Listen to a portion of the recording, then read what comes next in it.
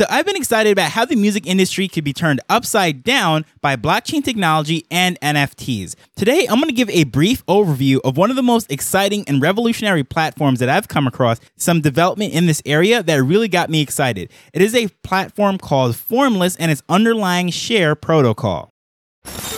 Hello, I'm Taj, digitally known as Tropic Vibes, the host of Nifty Business, where we highlight NFTs and explore Web 3.0 as we move from pure speculation to creating real-world value.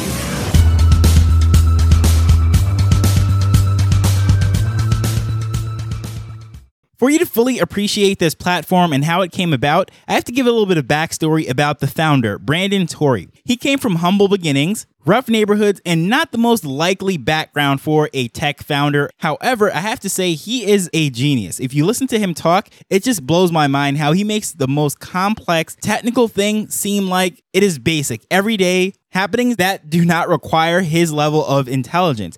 He is absolutely qualified to be a tech leader in this space, and going forward, everything that he's doing on this platform is absolutely amazing. And I have to say, he has one of the most interesting origin stories in all of Web3. As I said, an urban kid with a rough upbringing always had a love for hip-hop music, and of course, in his free time, he enjoyed coding and picking up technical skills in computer science. It seemed like the logical decision for him to go was pursue a career in tech. However, as I said, he had the love for music, so he ended up pursuing a career in music in Atlanta, which then led him to LA, where he was discovered by Timbaland, yes, the music producer, and he became a juggler. He was doing his music by night, and during his day job, he was doing software engineering, not just for anybody, but for Apple and then Google. So trying to balance all this double life, of course, all of his tech stuff, trying to live that button-up corporate life, what have you, taking professionally as a serious engineer, but also being taken professionally and serious as a rapper. So two very different cultures that had a little bit of culture clash, what have you. So he was balancing two lives, but it all came together in Web3. Now, music industry has been broken from the start. I've covered this many times, especially going all the way back to episode number 39 when I spoke about Yoshi drops, and it would start to get really excited about all the NFT potentials within Web3 and how it could really revolutionize this thing. And I always talk about taking the starving out of the starving artist. That is nothing new. That is not my term. That is something that always is said within this space. And that is one of the groundbreaking things within Web3.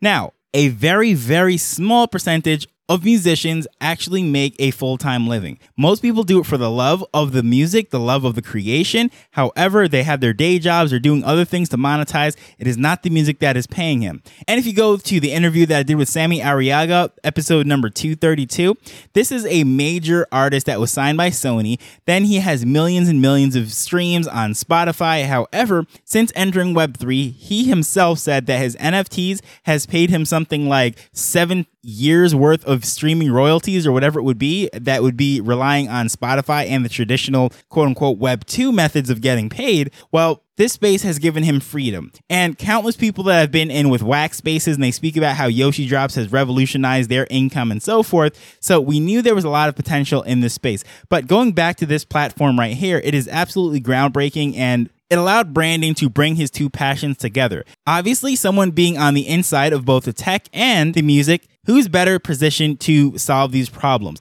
He saw that the industry was absolutely broken. The tech did not necessarily line up with it because there were some limitations with NFT music and the platforms as far as compatibility. And of course, the consumer that is very much used to their Spotify and their other platforms, trying to get them to go over and get MetaMask and NFT wallets and so forth is just something that was a barrier to entry for a lot of people. Not to mention the artists. For them to produce, it is just very difficult. Then payment, getting into crypto, all of those things. So he looked at this area and said, well, how can I empower the artist to create and be able to make a living and keep that control without giving it up to the platforms or the record labels? Because at the end of the day, in the traditional model, those are the people that hold the real power. So Formless is the company that he's formed to solve that problem. And the Share platform is just absolutely amazing because it allows the creator to actually set their own prices. So the traditional model of, let's say, a Spotify is the artist is paid a fraction of a cent for each stream that they have. And there's a lot of documentation from countless artists saying that they're not being paid enough. And it's like Spotify, these massive tech companies and the record labels, they're the ones who are benefiting. And despite having millions of streams or whatever, they can't make a full-time living. So one of the alternatives was to put the music on your own website However, this has limitations because number one,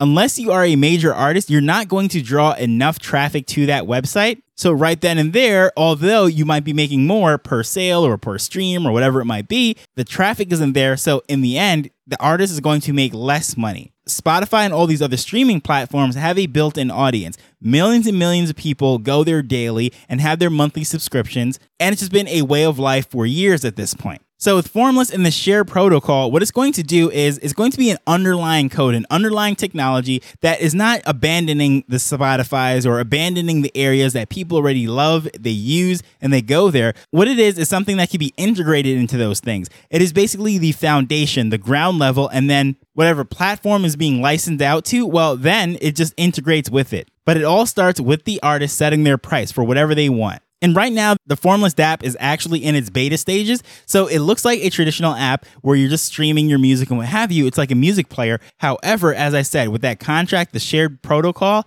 it is going to be able to be decentralized. It could be going anywhere. So it's not just limited to this one app, is what makes this very interesting. So the music that is in Spotify or the music that an artist might have on their own website, it is self-containing. It can't really go anywhere else. However, these contracts are always linking back to the song and allowing it to integrate in these various platforms. This is very interesting, completely different way of looking at this. And I'm trying my best to simplify this because, as I said, it is very technical, but I just love how Brandon actually speaks through this and just makes it sound so simple. So if you really want the full details, all the technical jargons and what have you, I'm going to have links to the white paper and the frequently asked questions and all that of the actual protocol. So within this dApp, there is microtransactions, and which is something that is really not possible with Ethereum or many of the cryptocurrencies for that matter, because the transaction fee itself makes it not practical to do a 30-cent transaction or whatever it might be. In the case of this, we're using the traditional payment methods that people have been using now for pretty much a decade. Apple Pay and Google Play, that is already on their phone, and that's something that they could use their debit card, credit card, link to bank account, or whatever it is to make the payment. So some of the examples that I'm seeing right now on the platform is an artist has a lifetime license up to one of his songs. It's actually a music video. So this is not limited to just audio files. You can use it for the song file itself. It could be used for videos, and there's even a section saying that it could be used for podcasts. So that'd be very interesting how I can explore that to use this, because I'm very excited to get my hands on that. However, as the beta, I've signed up for it, but I don't have full access to it as yet. But as I said, an artist has the option to sell it for whatever they want, set their own price. Another one that I was taking a look at, which is just a traditional music file, this artist was allowing someone to purchase access to it for a week, and that one cost 60 cents. So we had two very different things right here, a lifetime for 35 cents and a 1 week for 60 cents. Either way, these are microtransactions that would be impractical to use crypto. So the fact that these contracts are actually stored on either Ethereum or Polygon, in this case, those two were on Polygon, that's not really necessary to know up front, because the person is just using the dApp, paying with their credit card, using those payment solutions. And it just so happens that the contract happens to be stored on the blockchain. So even if someone is not into all this crypto stuff, not into all the tech, but they do know that this is an artist that they like and this song sounds great and they want it, well, this is a way they can get it directly from the artist and they don't have to worry about all the technical things. But what makes this even more interesting is once that person actually buys that access, so let's say someone gets a 1 week access for the 60 cents, that contract is going to be placed on the blockchain, and essentially it is an NFT. And as we know with NFTs, the holder of it can either consume that information for themselves, it could be resold on the open market, but what makes this interesting is it can actually be basically licensed out. It could be sublet to another app. So for example, let's say Spotify or one of these other streaming apps integrates the share protocol to it. Well, if someone has the license or the rights to that particular contract via one of these NFTs, well, then they could sublet it out at whatever price they want to another app. So just using simple numbers, let's say someone gets one of these contracts. Let's say it is a 1 year contract for $1. They're very good at marketing. The artist is not. So then they negotiate terms with another app, let's say music streamer. I just made that up. And they agree that it's going to be sublet for $1.50. Well, that person that negotiated that deal, they're going to get their 50 cents. But guess what? The artist, that initial $1 that was allowed to go out for however many streams or whatever it might be, well, they're going to get their dollar as well. So essentially, the artist has a team of salespeople that are going out there promoting the music, spreading it, but at the same time, they're getting exactly what they want because in order to sell those rights, that person is going to have to own them. They're going to have to purchase it for that initial list price. So this is very interesting. Gives a lot of power back to the artist rather than going out there and finding an agent or paying all these upfront fees. While the artist is out there creating, setting their price, putting it out there, people see value in that. They can either purchase it for themselves or in the sense of someone who is trying to sublet it out or sell it or integrate it into another app, whatever it might be, they can do that as well. And at the end of the day, the artist is still getting what they desire. So I think this is just one of the most interesting things that I've come across in a while. I tried to simplify it. I know there's a lot of technical things associated with that, and that's why I'm going to put all those links in the show notes so you can check out all that stuff for yourself. But also, I'm going to link a space that they had earlier this week. So in case that you're listening to this while this is still up and you're really interested in this, it's about an hour and a half or so. But Brandon and team just really speaks about everything. Some artists come up and they speak about how excited they are about the platform and everything. So that would be interesting for you if this is something that really sparks your interest. I would love to know what are your thoughts on all of this. Please feel free to reach out to me at Tropic Vibes on Twitter or using the traditional methods that are in the show notes. But as usual, I just want to thank you for taking time to listen to this as we're learning and building Web3 together. So until next time, later. The Nifty Business Arrow is not investment advice. It provides insights and information within the space. As with anything, please do your own research before making a decision whether you're making an investment or a purchase.